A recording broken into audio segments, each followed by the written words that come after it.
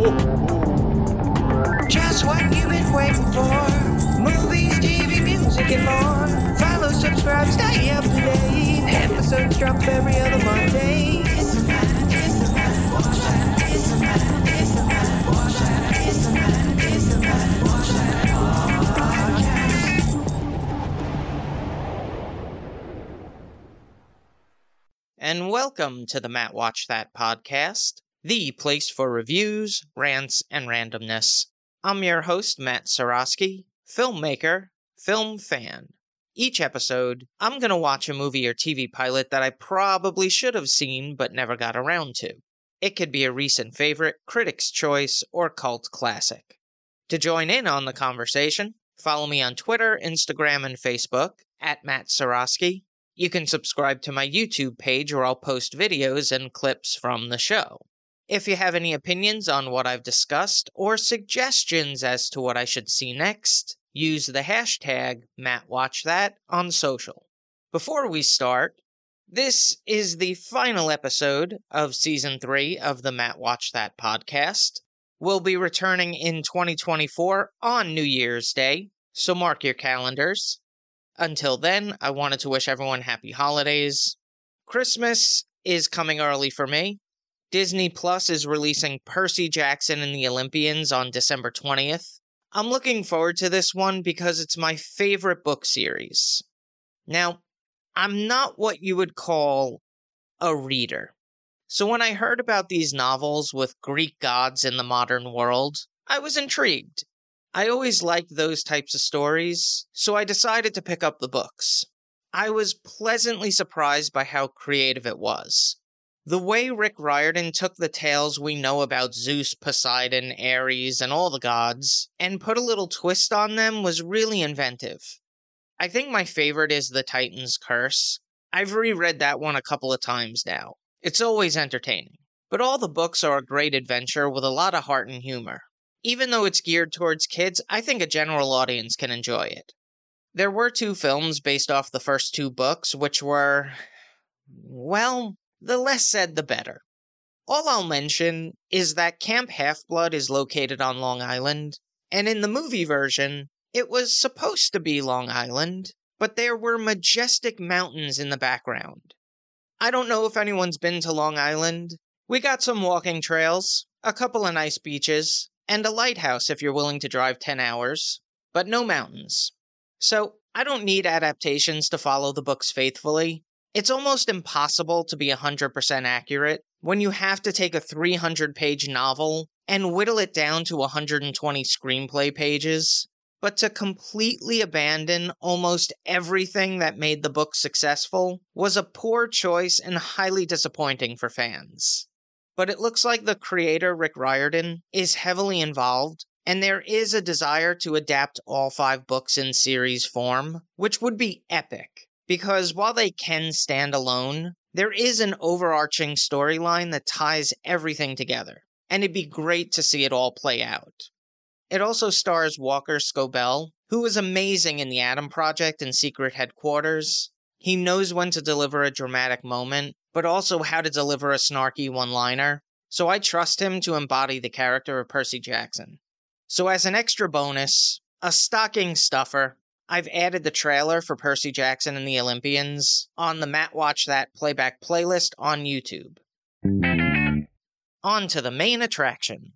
Each review will end with a ranking out of 5 stars. 1 star is skip it, 2 stars watch at your own risk, 3 stars standard fare, 4 stars worth checking out, and 5 stars must see.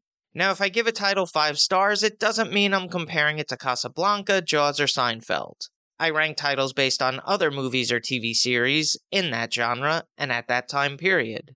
On this episode of the podcast, I'll be reviewing 4 Christmases from 2008.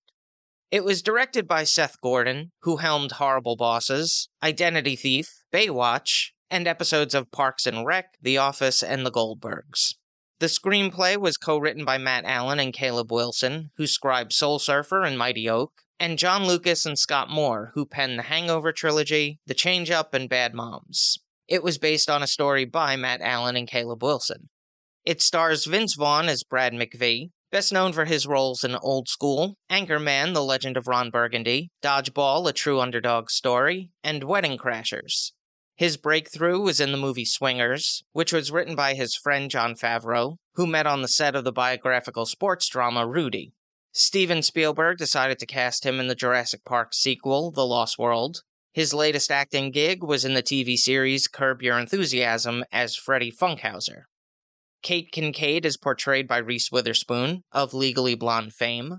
Her debut was in the coming-of-age film The Man in the Moon, which led to roles in A Far Off Place, SFW, Freeway, and Fear. But it would be the trio of Pleasantville, Cruel Intentions, and Election that raised her profile for parts in Legally Blonde, Sweet Home Alabama, and her Oscar-winning performance as June Carter in Walk the Line. She's currently starring in The Morning Show with Jennifer Aniston. There was a rumor that they didn't get along on set due to their clashing acting styles. Witherspoon wanted to rehearse and block out scenes, whereas Vaughn relied more on improvising and ad-libbing. I don't think it's apparent on screen, and if so, it adds to their characters' relationship. This is something to look out for. While filming the dinner scene, Reese Witherspoon was actually hit by a plate in the face and required stitches, which delayed shooting a couple of days. So let's jump into it. Brad McVee and Kate Kincaid have been dating for 3 years. They're a successful, modern couple who like to role-play, take dance lessons, and play board games. They're happy and not interested in getting married or having children because of the pressure and stress it brings. Both are from families of divorce and don't want to repeat those patterns in their own lives. During their relationship, they've gone on trips during the holidays to avoid spending it with their relatives. This year, they've booked a vacation to Fiji while telling their parents they're doing charity work, inoculating babies in Burma.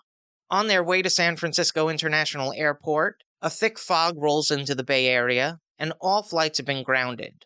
A local reporter approaches Brad and Kate for an interview, which all their parents see, and invite them to spend the holidays at their houses. As they visit their 4 families, they start to discover details about each other's lives that were previously unknown, which makes them question their relationship. Here's a quote without context. "My childhood was like the Shawshank Redemption, except I didn't have some kind, older, soft-spoken, gentle black man to share my struggle with." 4 Christmases impressed me as a movie. When I was researching the film, there were a ton of negative reviews. And while I don't allow that to sour my opinion, it didn't make me excited to watch it, but I was pleasantly surprised. This is a funny movie. There are many memorable scenes, including a satellite dish setup, game night with the family, a bounce house wrestling match. These all led to audible laughs, right from the belly. The cast is all-star. Robert Duvall, Jon Favreau, Katie Mixon, Tim McGraw, Mary Steenburgen, Kristen Chenoweth, Carol Kane, Colleen Camp, Dwight Yoakam, Sissy Spacek, and Jon Voight. My biggest fear was how the filmmakers would create 4 stories that felt unique. The first family visit was so strong that I felt other plots would be a letdown, but they were able to have a signature moment with each family. The only plot hole that bothered me was that in 3 years of dating, there was no reason for Brad and Kate to ever meet each other's families. What about birthdays, Thanksgivings, children's baptisms? Also, the ending resolved itself pretty quickly. It's a short movie, but I think they could have added 5 to 7 minutes to have a more satisfying resolution to the legitimate issues that Brad and Kate were facing. Otherwise, I think it's a relatable movie for people who stress over the holidays and cringe at the thought of spending it with people who don't understand you. It's very funny, worth repeat viewings. Now for a little trivial trivia. One of the executive producers was Peter Billingsley, who starred as Ralphie Parker in the holiday classic, A Christmas Story. He has a cameo as a ticket agent in the airport. 4 Christmases was produced by Gary Barber, Jonathan Glickman, and Roger Birnbaum. It was filmed in San Francisco, Santa Clarita, and Renmar Studios in Los Angeles, California. The cinematography was captured by Jeffrey L. Kimball, whose filmography includes Top Gun, Jacob's Ladder, Mission Impossible 2, and The Expendables. It was co-edited by Mark Helfrich, who worked on Rush Hour, Red Dragon, X-Men: The Last Stand, Jumanji: Welcome to the Jungle, and its sequel, and Melissa Kent, who's known for The Virgin Suicides, Crossroads, Crazy Beautiful, and The Age of Adeline. The score was composed by Alex Werman, who wrote the music for Anchorman, The Legend of Ron Burgundy, March of the Penguins, and Talladega Nights, The Ballad of Ricky Bobby. The soundtrack featured songs by Bing Crosby, Dean Martin, Martina McBride, Sarah McLachlan, Perry Como, and Tom Petty and the Heartbreakers. The runtime is 1 hour 29 minutes. It had a budget of $80 million and grossed $163 million at the box office. On the Ski Index, I give it 4.5 out of 5 stars. As a holiday movie, you could probably knock it down to 4, but as a comedy, it's totally my sense of humor. If you've seen 4 Christmases and have opinions on the movie, let me know what you think using the hashtag MattWatchThat. Moving right along, each episode, I'm going to post clips that I think people should watch. It could be movie trailers, music videos, interviews, or something completely random. Search for my YouTube page and there'll be a playlist called Matt Watch That Playback. I came across a video where animals ask humans for help. I thought it was heartwarming and appropriate for the holiday season. Shows the better side of humanity. It also reminded me of a time that I tried to help an animal. I've always been one to feed strays. My parents didn't encourage it, but they didn't discourage it either. And there were these 2 kittens that appeared in my backyard. I called one Mittens because it was orange, with white only on its paws. The other was a black and white tuxedo cat.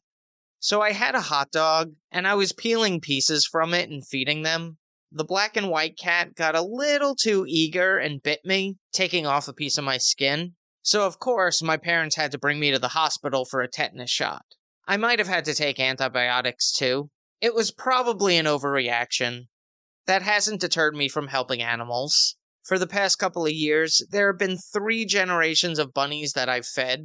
The first one that I encountered was so small that you just wanted to do anything to help. So you leave out some carrots, lettuce, on a hot day some water. Then that one grew up, hooked up with another bunny, and there were 5 in that litter. I guess they do multiply quick. But they've since fled the coop. Recently one of them returned, just to remind me that he's still there. And speaking of other little critters, of course I can't pass up giving some peanuts to the squirrels I come across. Right? There's something about them. They're a little skittish, but also very funny, and have provided me at least 10 to 15 minutes of entertainment. So I'll post the video, just one this week, because it's about 30 minutes anyway. It's available in the Matt Watch That Playback playlist on YouTube. Check it out. Now it's time for the recommendation. Yes, that's the word recommendation with Matt in the middle. I'm going to end each podcast with my own recommendation of a movie or TV series. Today I'm talking about Extras. Created by Ricky Gervais and Stephen Merchant, the minds behind The Office, An Idiot Abroad, and Life's Too Short. It might not be their most successful collaboration, but it's certainly my favorite. It tells a story of Andy Millman, a serious actor reduced to working as a background extra on sets until he gets his big break, which could prove difficult with his incompetent agent, Darren Lamb. It stars Ricky Gervais, Ashley Jensen, Stephen Merchant, Sean Williams, and Sean Pye. Each episode features a guest star who plays exaggerated versions of themselves, including Kate Winslet, Ben Stiller, Samuel L. Jackson, Patrick Stewart, Orlando Bloom, David Bowie, Daniel Radcliffe, and Ian McKellen. There are multiple laugh-out-loud moments in each episode. It's definitely a lot of cringe humor, which I do prefer, but I think what most people misrepresent about those types of jokes is the target. Most of the time, the character of Andy Millman is in the wrong, or the cause of the embarrassing encounter. And Ricky Gervais is the king of prolonging an awkward moment. But, in my opinion, the star is Stephen Merchant. I believe this is his first co-starring role in a television series. He made a couple of appearances in The Office, and would go on to appear in Hot Fuzz, Hall Pass, Logan, and Good Boys. Everything about him is awkward. He's 6'7", he's a little goofy, a little awkward, but he's so quick with a punchline, and I feel that he really brought a lot of the humor, whereas Gervais, believe it or not, focused more on the heart and humanity of the people. And I think that's why their collaboration works so well. In my opinion, they haven't achieved that balance in their own offerings. But anyway, on the DVD, the extras include a blooper reel, which, I always love, and a featurette called The Art of Corpsing, where the actors not only break character, but can't stop laughing. If you're ever in a bad mood, just put on that. It'll brighten up your day. Extras was on for 2 seasons, 12 episodes from 2005 to 2007. Its finale was a 90-minute Christmas special. That's all for this edition of Matt Watch That. Thanks for listening to me babble. You can follow me on Twitter, Instagram, and Facebook at Matt Seroski. You can subscribe to my YouTube page where I'll post videos and clips from the show. If you have any opinions on what I've discussed, or suggestions as to what movie or TV pilot I should see, use the hashtag MattWatchThat on social. Head over to mattseroski.com for the latest news and updates, and come back next time for the reviews, rants, and randomness.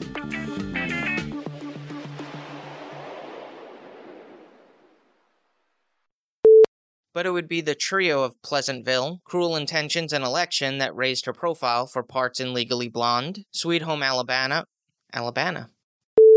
While filming the desert scene.